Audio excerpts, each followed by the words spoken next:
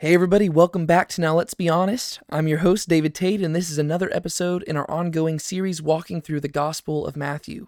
I won't waste your time with any extended intro shenanigans, so let's get to our main discussion.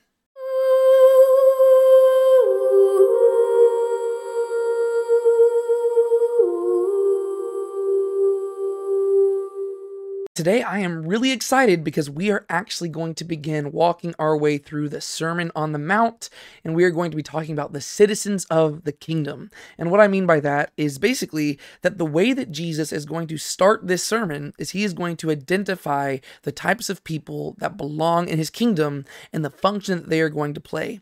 And then in the rest of the sermon, he's going to basically outline what he expects of these people and the laws and the standards that he expects them to adhere to and the righteousness that he expects them to develop, right? And so these first few verses right here are absolutely crucial because this is where we kind of get to reflect on ourselves and ask, okay, do we belong in this kingdom? And are we going to find our place in it?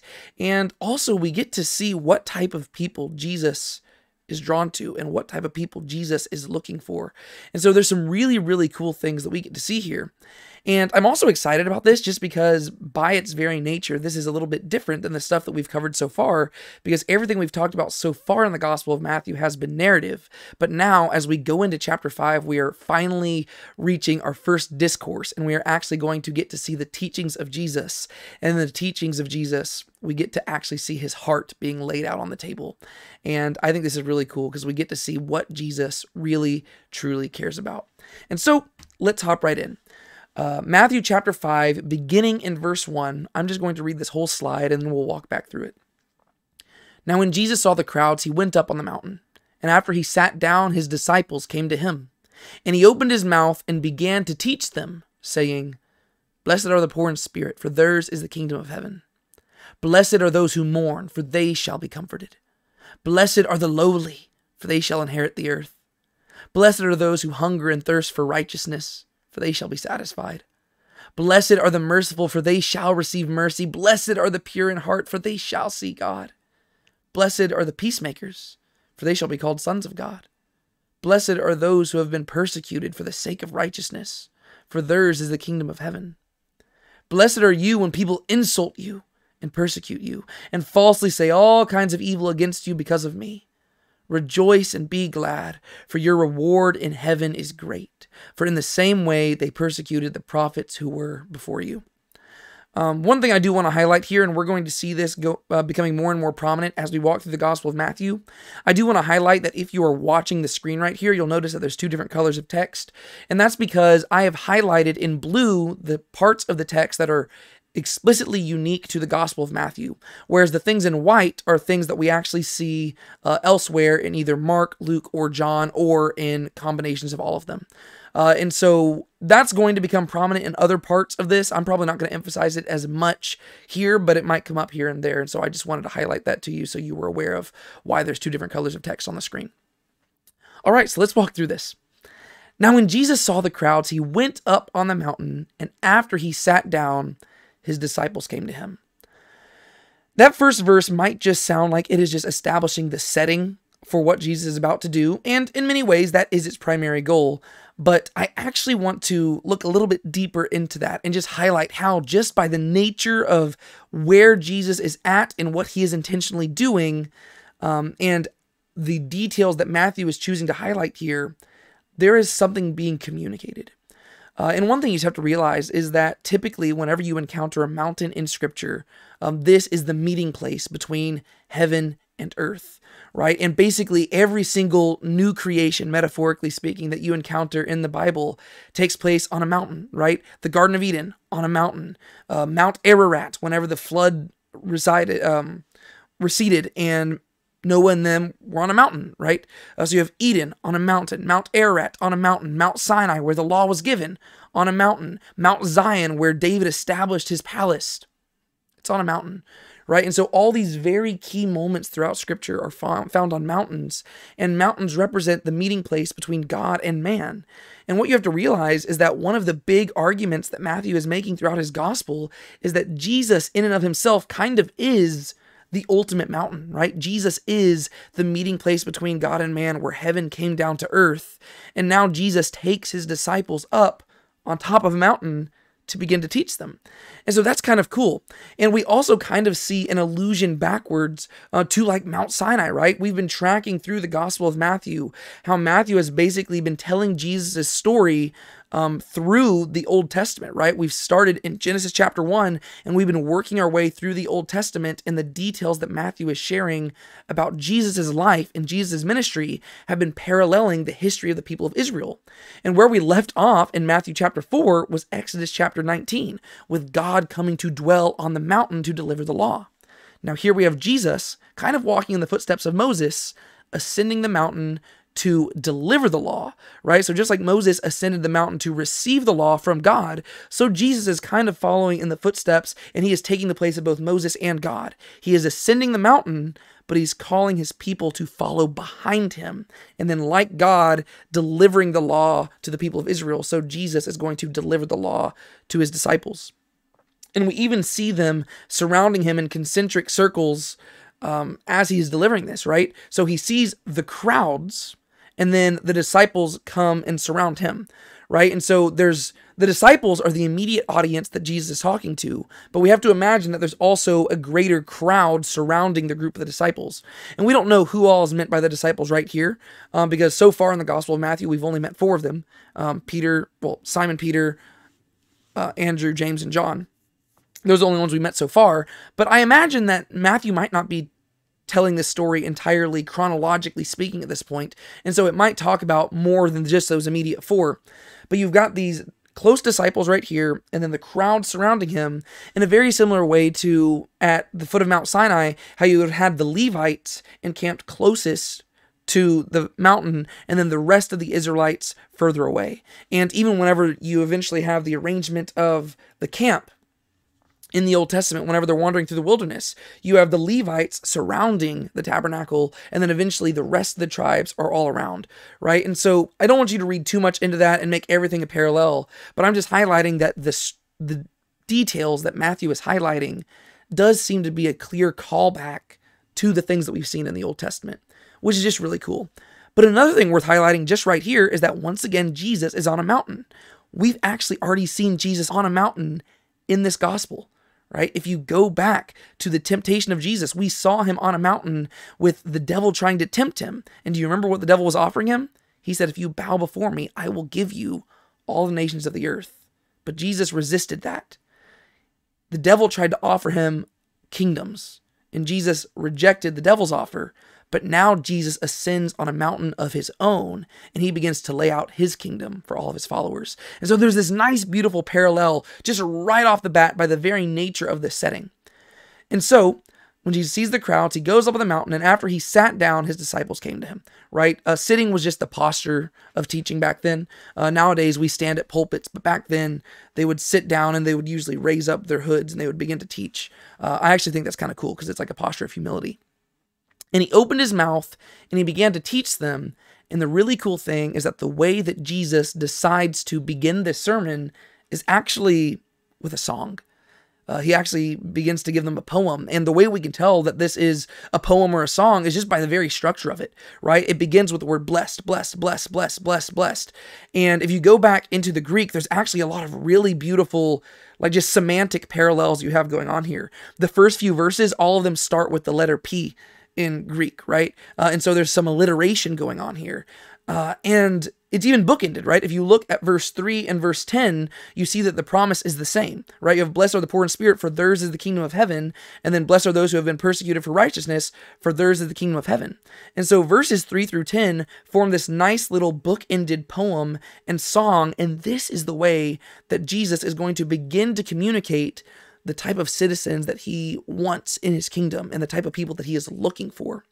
And so what we need to do is we want to really just break this down. We want to figure out what type of people is Jesus looking for in his kingdom, and what type of people does he value, and what type of people has he come to save. And in order to understand this section, which we call the Beatitudes, we actually need to go back to Isaiah chapter 61. Because in Isaiah chapter 61, we see Isaiah make a prophecy about a person who would show up and he would value people exactly like the type of people that Jesus is going to say that he values right here. So in Isaiah chapter 61, this is what we read. The Spirit of Yahweh is upon me, because Yahweh has anointed me to bring news to the afflicted. He has sent me to bind up the brokenhearted, to proclaim release to the captives and freedom to the prisoners, to proclaim the favorable year of Yahweh and the day of vengeance of God, and to comfort those who mourn, to grant those who mourn in Zion, giving them a headdress instead of ashes, the oil of rejoicing instead of mourning, the mantle of praise instead of the spirit of fainting. So they will be called oaks of righteousness, the planting of Yahweh, that he may show forth his beautiful glory. So in Isaiah chapter 61, Isaiah sees this servant of God who will be anointed by the Spirit of God. And later on in the Gospel of Matthew, Matthew is going to identify Jesus as this very same servant. And Jesus himself is going to identify himself as this servant in the synagogue at Nazareth. And so we have to understand that this is who Jesus is, right? He is this anointed servant of God on whom the Spirit of God has come to rest. We saw that back at Jesus' baptism. And he specifically shows up to take care of the afflicted people and to proclaim good news to those who have been experiencing a lot of bad news and people who have had a really hard life. These people are going to find joy and redemption and restoration and salvation in this servant of God. And so just by the nature of Jesus identifying himself with these people, Jesus is asserting in the opening words of his sermon that he is the fulfillment of prophecy. And that's exactly what we talked about in the last video whenever I gave us an introduction to the Sermon on the Mount. Jesus isn't simply speaking as a preacher right here. He is speaking as a fulfillment of prophecy. He is a prophetic figure. He is the authoritative king who is identifying himself with the people, saying that he has arrived to change the entire world. That's what he's saying. Another thing we need to do before we actually walk through these individually is we probably need to figure out what the word blessed even means, because it's kind of essential, if you haven't noticed, to this whole thing, right? What does it mean to be blessed? And I think that really the best way to understand this is to just go back to the first time the word blessed occurs. And that actually shows up in Genesis chapter 1, whenever God is first creating the heavens and the earth. He blesses things. And basically what we see in that context is that blessing carries with it the idea of flourishing and abundant life. The way that one of my professors used to put it is that whenever God blesses something, he gives it everything that is necessary to fulfill its created purpose. Whenever God blesses humans, he gives them everything necessary for life and godliness. Right? And I think that's a beautiful portrait of what it means to be blessed, because a lot of the times, whenever we talk about blessing, we think of it just in terms of happy feelings and stuff like that. Well, as we're going to see in this list of things that Jesus is going to say here, these people are not blessed in the sense of how we typically think of blessing. Nobody really thinks that you are blessed when you are mourn, if you're thinking of it in the terms of how we typically use the term, right? Blessed, happy.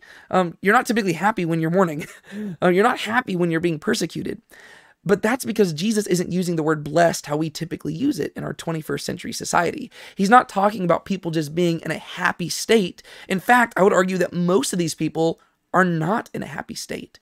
But he is saying that these people will have everything they need to live an abundant and flourishing life, despite the negative emotions they might be feeling.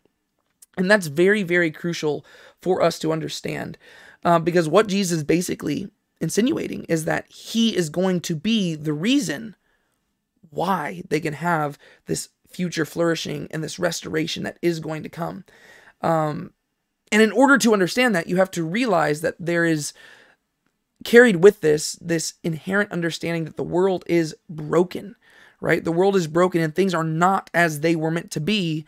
And therefore, there's this dissonance between the feelings these people are experiencing in the hardships of life and the ultimate reality that they can experience through the promises of Jesus and the identification with his kingdom. Right? And so just by the very nature of what we see in these Beatitudes, we see that whatever is happening here is going to require radical transformation because these people are in a lowly and downtrodden state. But Jesus is telling them that if they identify with him and if they identify with his kingdom, he will give them everything necessary for a flourishing life, even if that flourishing life is not the type of life that we typically think of in 21st century American society with mansions and Lamborghinis and endless wealth. That's a very materialistic viewpoint of abundant flourishing. Jesus is going to give a different viewpoint of abundant flourishing, and he is going to give them a perspective of what it truly means to be blessed. Another thing that I want us to highlight here, before we once again walk through this, is that almost every single one of these blessings are future-looking, right? Most of them are future-looking except for the first and the last ones. Right? The first and the last ones, blessed are the poor in spirit, for theirs is the kingdom of heaven. Blessed are those who have been persecuted for the sake of righteousness, for theirs is the kingdom of heaven. Those are present tense. He is talking to those people right here, right now, both in his time and in our time. And he is saying, if these things are true of you, then you can consider yourself blessed right now because the kingdom of heaven belongs to you. And that in and of itself is enough for joy and flourishing.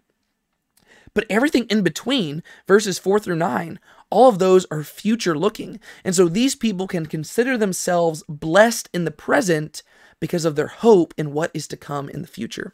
And so that's really, really cool as well, because we see that there is this future hope, a future restoration, a future flourishing, ultimately that God will do what he has promised that he will do, and eventually Eden will be restored. So there is that future hope, but we aren't only limited to that future hope.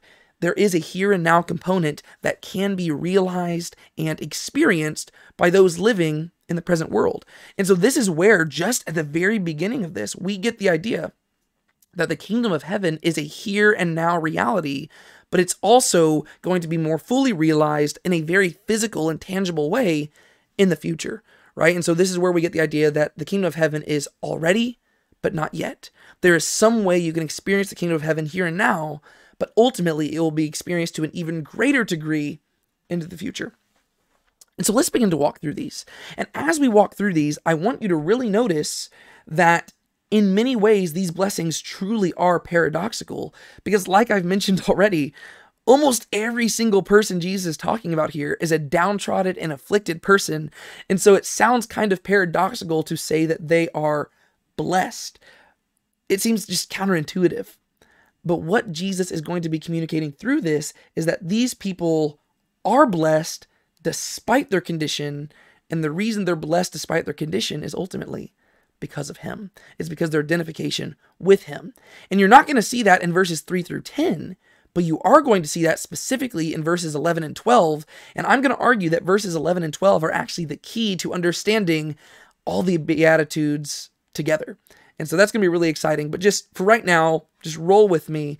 I'm going to argue that all of these things are true, not simply because of the nature of who these people are. Oh, just by nature of being in this condition, you are blessed. No, it's because they're identifying with him that they are blessed. And ultimately, what he's going to argue is that they have to admit that they are lowly, and they ultimately have to repent in order to experience the blessings that come from this. And so let's walk through these. Blessed are the poor in spirit, for theirs is the kingdom of heaven. The idea of being poor in spirit, kingdom of heaven, those things, it's kind of interesting that you would put those two together. You'll notice that in the white text here is blessed are the poor, for theirs is the kingdom, right? And that's because if you go to the Gospel of Luke, he doesn't even add in spirit right here. Whenever Jesus is teaching his Sermon on the Plain, he said, blessed are the poor, for theirs is the kingdom of God. And so you might read the Gospel of Matthew and think that Jesus is specifically speaking on only spiritual terms, but the Gospel of Luke's going to highlight that no, there is a physical component to this, where Jesus is simply saying, blessed are the poor, for there's the kingdom of God. And the reason why that's paradoxical is because you wouldn't typically associate poverty with people who would inherit a kingdom, right? Usually it's the rich that inherit a kingdom, but Jesus is saying, no, in my kingdom, it's the poor who inherit the kingdom. Specifically in the Gospel of Matthew, it's the poor in spirit. It's the people who aren't going around touting their righteousness before everybody, but it's the people who admit that they don't have anything spiritually to boast about, right? They don't have any spiritual riches. They are poor in their spirit, and they are downcast and lowly, and they're sinners. Jesus says those are the people who are going to receive the kingdom of heaven. And not only are they going to receive it, but if these people recognize that they are poor in spirit now, the kingdom of heaven is theirs now. Then he goes on, blessed are those who mourn, for they shall be comforted. This is one of those things that is future looking. And this is just a place of hope, right? Because typically you don't think that you're blessed if you're if you're mourning, you wouldn't consider yourself in a state of blessing, right? Whenever somebody loses a loved one, whenever somebody is going through something really difficult, a heartbreak, a breakup, a divorce, a miscarriage, right? Whenever they're going through something difficult that is leaving them in a state of mourning, they don't typically view themselves in a blessed state. But Jesus says you are in a blessed state. Why? Because you will be comforted. And most people would look at that and say, yes, but I'm not being comforted right now. I'm going through this hardship right now, and it doesn't feel like I'm blessed. But Jesus has this eternal mindset that he's going to encourage his followers to have over the course of this sermon. And he's going to point out that those who mourn in this life, ultimately, they will experience greater joy whenever they are ultimately comforted. Because if you didn't know the hardship that comes with death and decay and mourning, you wouldn't truly know the heights that joy can take you to, right? If you just lived your life at a constant stagnant of neither ups or downs, you would never really understand the beauty of life. The reason we appreciate sunsets and sunrises is because those are unique things that only show up at certain moments in the day. If the sky was always in a perpetual sunrise or sunset, we wouldn't truly appreciate it.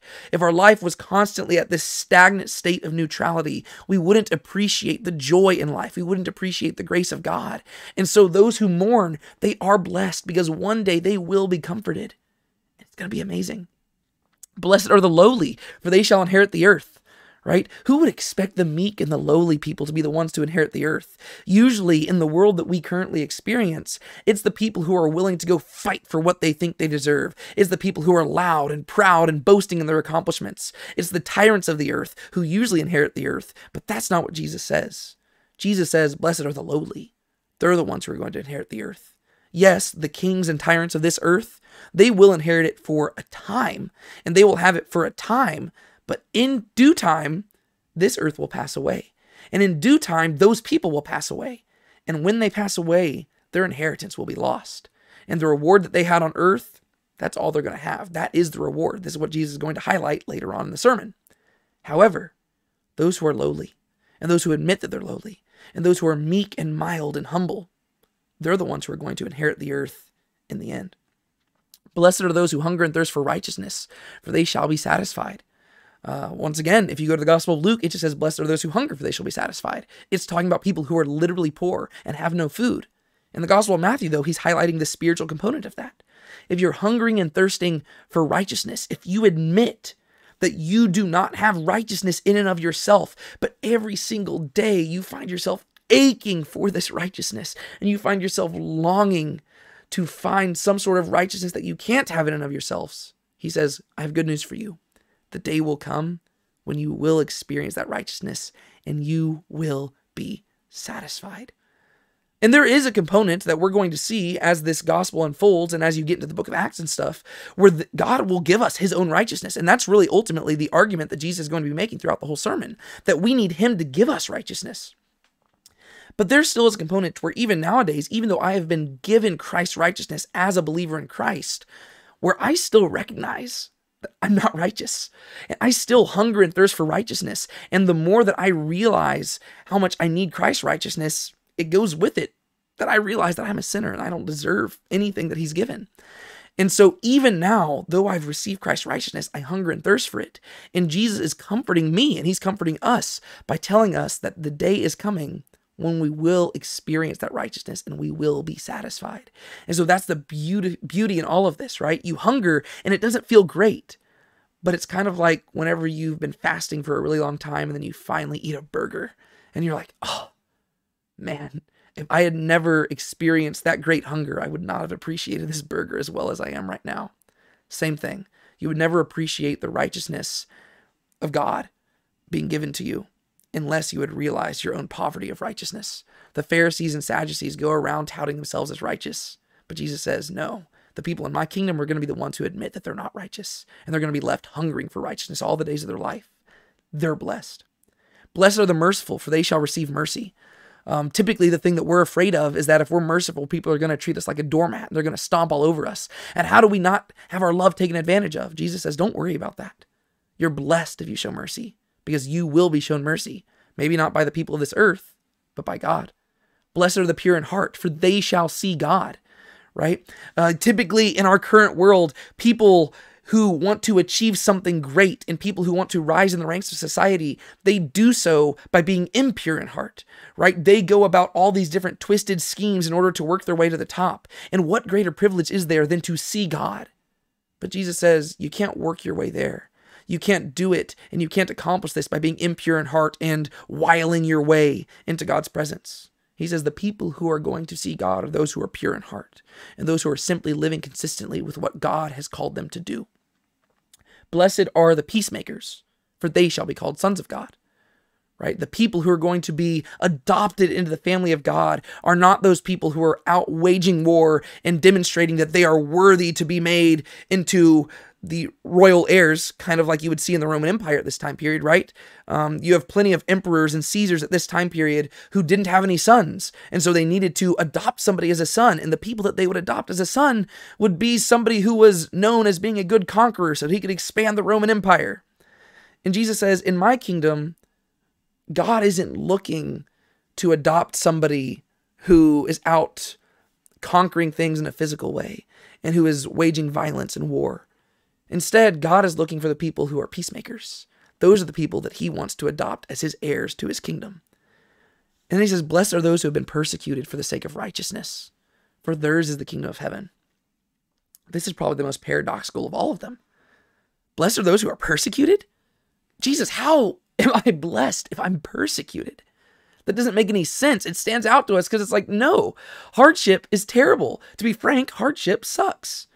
How am I blessed? How can I be having an abundant life when people are literally taking my life from me? But he says, yours is the kingdom of heaven, because the reason you're doing this is because of righteousness. People are persecuting you because they see the righteousness that you are living, and they see that you are living for the kingdom of heaven. And the reason why they are persecuting you is because they know you have the kingdom of heaven, and it makes them jealous and it makes them angry, and they want to suppress it so they don't have to constantly look at you. And it's because their own hearts testify against them. And so the very fact that you are being persecuted for righteousness' sake testifies to the fact you already have the kingdom of heaven, and that the kingdom of heaven is yours. And so those are the Beatitudes mostly. But then we get to verses 11 and 12.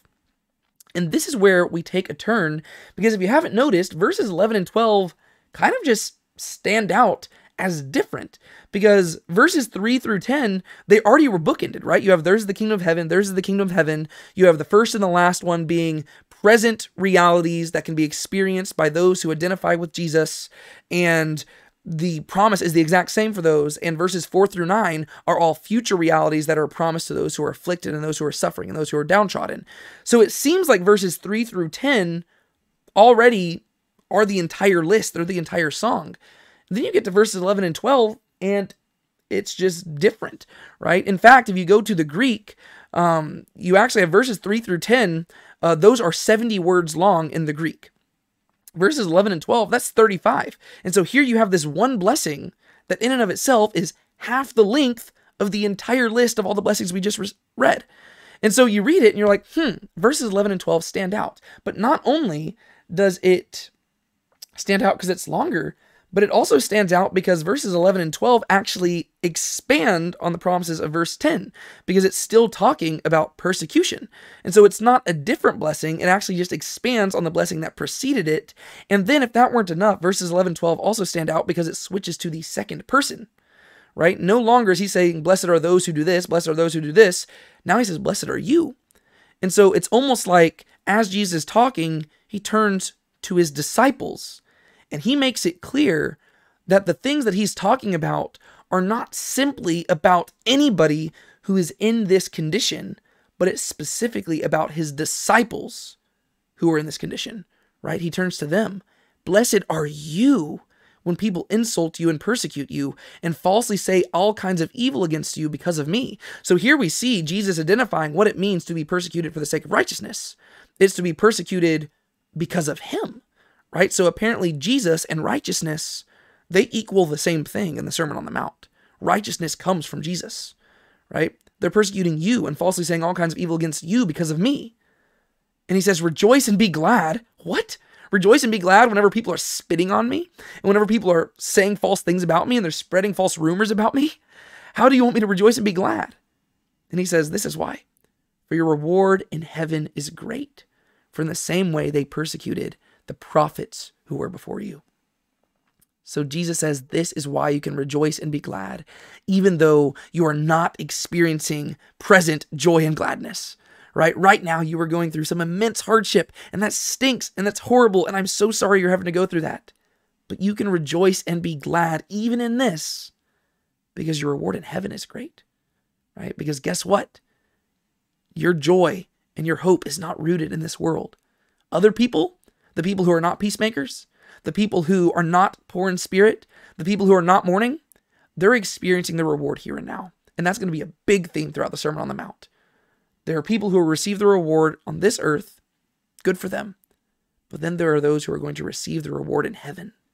And that is those who are persecuted for the sake of righteousness. And so I would actually argue that verses 11 and 12 are the key to understanding the entire Sermon on the Mount. And so you actually have to read even the previous verses in the context of persecution.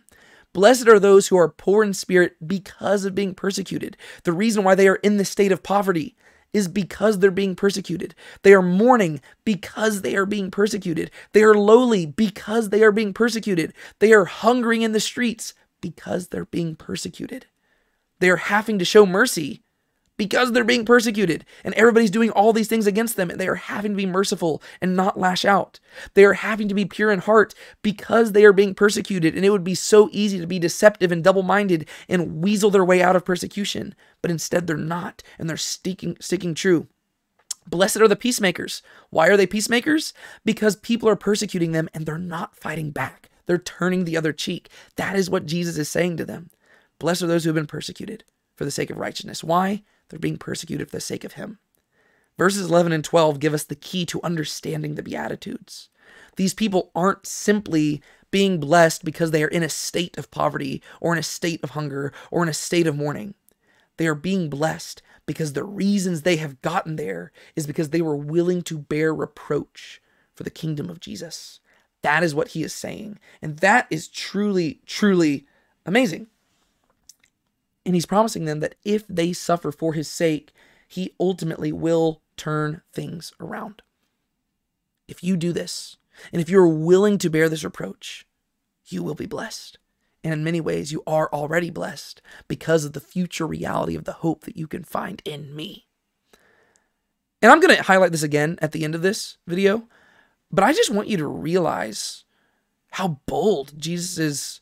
Like he's just coming out swinging, right? I mean, like this is a bold thing to say. He is making promises to people that really nobody but God himself has the business of making promises to, right? I mean, just a human king in and of himself to be saying things like this. These are like promises that you really can't like hold up to, right? I mean, the kingdom of heaven, this is talking about the afterlife. This is talking about eternity, right? How can a simple king on earth make promises about eternity, right?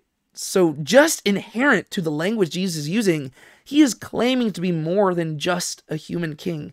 He is identifying himself as the Messiah, and he's making it very clear to them that even though he might not look how the Messiah expected, he is the Messiah they needed, and the Messiah is actually much greater and more impressive than anything that they could have possibly ever expected. He is the servant that Isaiah promised. But another thing that I need us to understand in order to truly just address this passage properly is that Jesus is promising that he is going to take care of the oppressed. And he promises that the oppressed are going to be blessed. If he's making those promises, then these promises on the other hand, come as indictments against the oppressors, right? If the lowly are the ones who are blessed, then the people who are not lowly and the people who are making the other people lowly, those are the ones who are going to be judged. And just as a sober-minded reflection right now, I want us to actually examine our own hearts. What category do we fit into? Because if I'm being entirely honest with you, there isn't much I've had to suffer for my own faith. I have a pretty privileged life. I have the opportunity to stand at a camera with a light shining on me and a fancy background just talking about the Bible. This should make us wonder, right? And I'm not saying that we have to go out and seek persecution or anything like that. I'm not saying that at all. I'm just saying that with great resources and with great power comes great responsibility. And if God has given us a privileged and luxurious life, we better be using the resources and the things that God has given us to help those who are lowly and to serve other people, right? Because if not, then we don't fall into the category of people Jesus is describing here, right? If we're not taking care of those who are lower than us, and if we are simply living, up in our mansions and fancy houses and stuff like that, in our privileged society. And also keep in mind, whenever the Bible talks about rich people, it's not talking about people in mansions. It's talking about people who knew where their next meal was coming from. We are the rich. And I just think that I don't want to move on past this without just addressing the reality of the fact that we are the ones who have experienced earthly rewards and those who have experienced earthly blessings. And I don't want us to move on without realizing that there might be some dissonance between us and the people Jesus is talking about here. Because a lot of the times we try to force ourselves into this and we say, blessed are the poor in spirit. Well, Jesus is obviously talking about me. Let me find a way where I'm poor in spirit. I don't know. Maybe we need to reflect on it. Are you really poor in spirit? Are you really mourning? That's the questions you need to ask. Don't just say, well, I know that I go to church every Sunday and therefore this has to be about me. No, I think we should genuinely reflect on this and we should genuinely ask, do I fit into this? Because there might be a call to action just in these opening verses right here. But here's the cool thing. If you find yourself not identifying with these people, over the course of the rest of the sermon, Jesus is going to give instructions on how we can adopt these characteristics in our lives here and now. That is the purpose of this sermon. Jesus says, these are the people that I want in my kingdom. And if you don't find yourself there, well, let me tell you how to be there. And so the rest of the sermon is going to be Jesus giving instructions and commandments. And he's going to teach us how to interpret the law correctly so that we can figure out how to embody these character traits in our lives right here and right now. But let's move on and let's talk about these last few verses right here. This is what I really want to just cover at the end of this video, because Jesus is going to also give some concluding thoughts about the type of people in his kingdom. So he's given the Beatitudes. He said what type of people are blessed. And then in verses 11 and 12, he started talking to his disciples directly. He turns to his disciples and he says, blessed are you when you're persecuted because of me, for your reward will be great. And he continues to talk to the same group of people. I don't want you to distinguish this from the previous verses, right? It directly flows from it. He just said, you being the persecuted people. He's still talking to the same persecuted people. And he says this, you are the salt of the earth. But if the salt has become tasteless, how will it be made salty again? It is no longer good for anything except to be thrown out and to be trampled underfoot by men. You are the light of the world. A city set on a hill cannot be hidden. Nor does anyone light a lamp and put it under a basket, but on the lampstand, and it gives light to all who are in the house. Let your light shine before men in such a way that they may see your good works and glorify your Father in heaven. Jesus, still speaking to the persecuted people that he was just addressing, the people who belong to his kingdom, he says that if you belong to my kingdom, you fulfill two primary roles. You are the salt of the earth, and you are the light of the world. So let's walk through these. You're the salt of the earth, but if the salt has become tasteless, how will it be made salty again? It is no longer good for anything except to be thrown out to be trampled underfoot by men. I've seen a lot of people teach on this, and they'll try to figure out what exactly is he trying to communicate by salt on the earth and everything. And they'll, I even used to be guilty of this a long time ago. They'll just go on Google and be like, what can salt be used for? And they'll look at like all the different things, and they'll come up with like a list of like 20 different things salt could be used for, and they'll come up with parallels for all of it. I say, let's not do that, right? Let's not read too much into this. Let's let Jesus specifically explain what he's talking about. You are the salt of the earth. But if the salt has become tasteless, how will it be made salty again? So when he's talking about salt, he's specifically talking about salt in regards to taste. And you can understand this from one perspective, just in general, even in our current cultures nowadays. But I think it's even heightened if you go look back at Jewish culture. But let's talk about just our culture in first.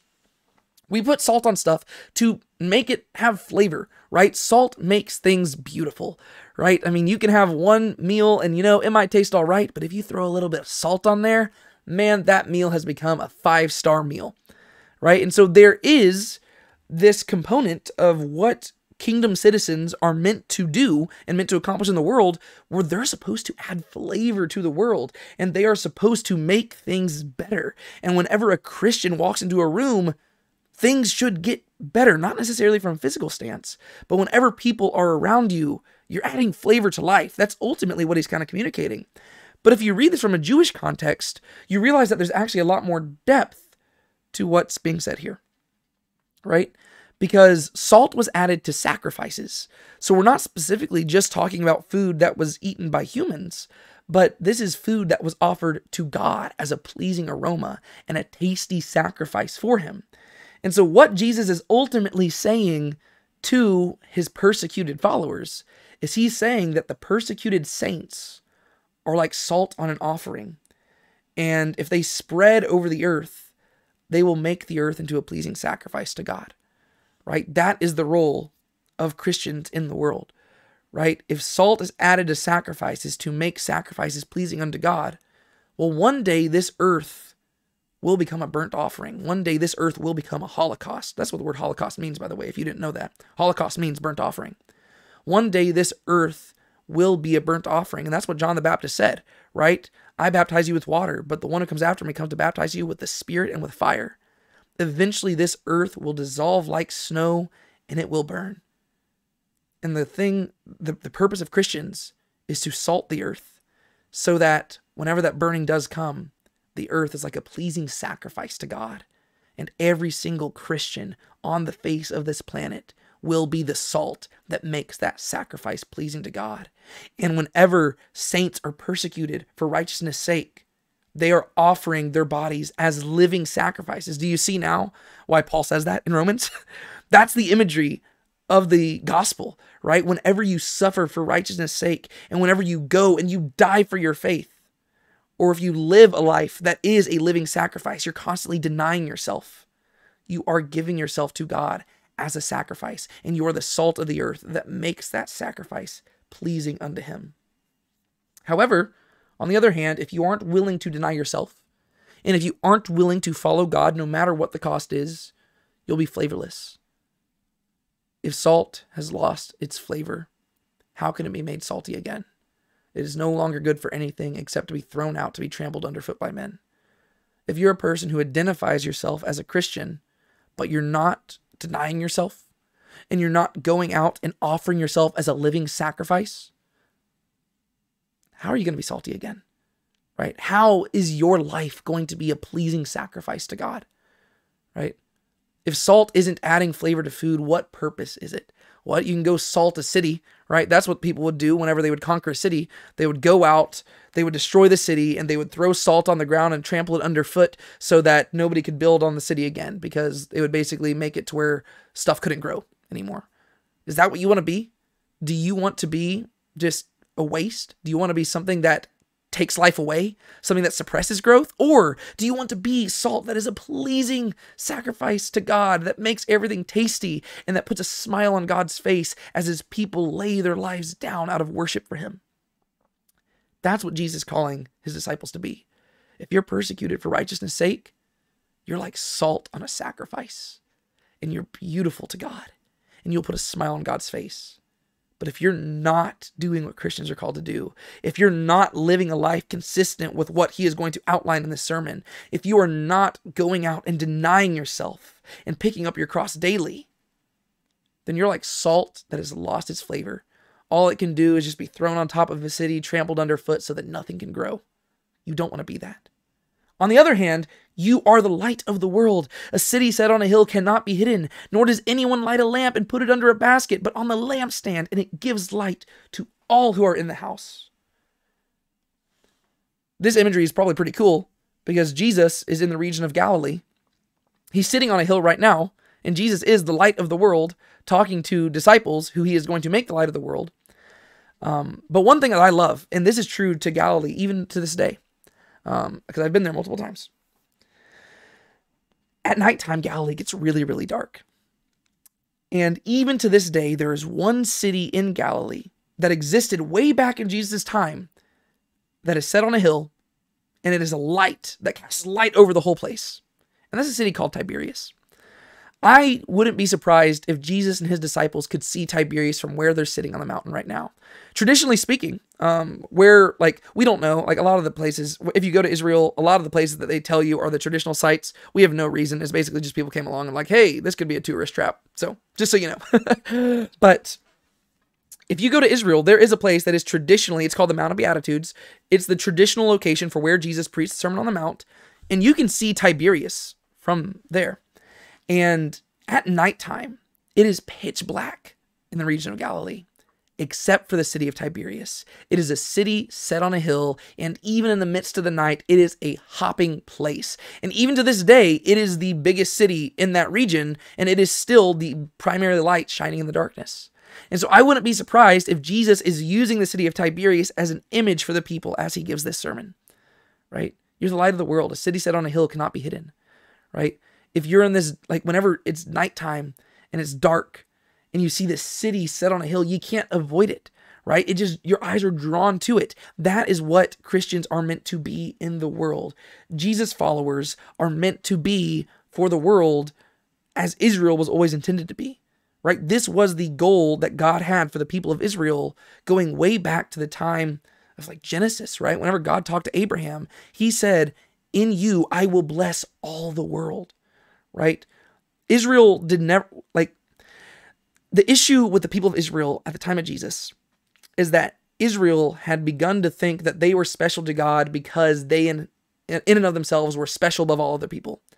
But the reason why God made them special was so that they could be set apart and guide all other people to God. But they'd become so inward focused that Jesus is basically saying, hey guys, if you're my followers, you are going to fulfill the role that Israel was supposed to be. Jerusalem was supposed to be that city on a hill. You were supposed to go to Jerusalem and you were supposed to see the light shining in the temple and you were supposed to say, wow, I want to be there. But Jerusalem has gone astray. And so now Jesus says to his disciples, you're going to have to be the light in the world. You are going to have to be the city on the hill that can't be hidden. And I can't let you, if you're one of my followers, you can't put the light under a basket. You can't hide it. Right? If you are called to be light, you need to live it out. There is no such thing as a private Christian. There is no such thing as a Christian who is not living for Jesus, right? If you are a follower of Jesus, your lifestyle should be different. And it's not the difference in lifestyle that saves you. But if you're only concerned with salvation, then I would argue that you're not saved at all. Because if you're only concerned with the act of getting saved, you're primarily focused on yourself. Our job is to focus on Jesus and to fall in love with Jesus. And one who falls in love with Jesus will be saved, but they won't simply stop at empty faith. And their faith will not simply be a dead faith. Instead, their faith will be a faith that says, I love Jesus so much, I will deny myself. I will pick up my cross. I will follow. I will live for him. And a person like that will be a light on the top of a hill. And you might ask yourself, how do I do this? Right? How can I be the salt? How can I be the light? And Jesus makes it very clear in verse 16.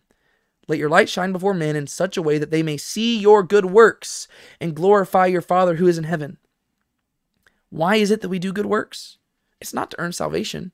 It's to testify about the King who has saved us, right? Out of our love for the King, we obey his commandments. And as a result of obeying his commandments, we spread his kingdom throughout the world. and we live like he did, so that other people can see us and they can see our lifestyles, and our lifestyles can testify about him, and they can say, wow, that person is like salt on food. They make life better. To be a friend with a Christian is to have an abundant life. Right? Wow, that person is like a light on top of a hill. I can't stop looking at them because there's something about them that is different and it's attractive. And even when I try to look away, even in the corners of my eyes, I see the light in the distance. Right? That is the effect that Christians should have. And we do that by showing our good works. And if we fail to obey him, our sacrifices will be tasteless and our lights will be covered. Right? If you are a Christian who claims to follow Jesus, but you're not living for him, you can't call yourself the salt of the earth, or the light of the world. You can't do it. Because if you're a Christian who is not striving to obey Christ, you are a tasteless sacrifice, and you are a light under a basket. Those are worthless. And I know that might be a harsh teaching, but that's what Jesus is saying right here, and I don't want you to miss it. It is a harsh teaching. It is a very harsh teaching. However, if you do obey Christ, and if you strive to walk in obedience to him, your sacrifices will be savory, and your light will shine bright. God will be pleased with you, and other people will be attracted to the kingdom that you belong to. That is our goal. And as if this teaching weren't harsh enough, as we begin to close this up, I want to highlight another thing. There is no other alternative source of flavor or light that Jesus talks about here. He says, you, my disciples, are the salt of the earth. There's no other salt of the earth. You, my disciples, are the light of the world. There is no other light of the world. And so, if Christ's followers fail to live for him, I don't want you to miss out on the implications of this. If Christ's followers do not live for him and salt the earth, there will be no pleasing sacrifice for God. If Christ's followers do not go out and live for him, there will be no light for the world, and the entire world will continue to walk in darkness. And if the world is walking in darkness, and if there is no pleasing sacrifice, that is not on them, that is on us. Because we, as his followers, are the ones responsible for spreading the salt and spreading the light. We are the ones responsible for making this world into a pleasing sacrifice for God. We are the ones who are responsible for spreading light into the world so that the dark can give way to dawn. That is our responsibility. And in other places in the Gospels, Jesus is going to say that he's concerned that when he returns to earth, will the Son of Man find any faith? Because we're sinful and broken people. And even though we're the salt of the earth, we love being flavorless. And even though we're the light of the world, we love putting that light under a basket because we live according to the fear of man and not according to the fear of God. And that's something that Jesus is going to challenge over the course of this entire sermon. You can't live according to the fear of man. You have to live according to the fear of God. That is essential. It's absolutely essential. And so, to close this out, I want to highlight something I already highlighted in the Beatitudes, and I just want to highlight how bold Jesus is when he is saying this. He is making some authoritative claims. He is saying that he himself is the linchpin. He himself is the hinge by which people will enter or not enter the kingdom of heaven.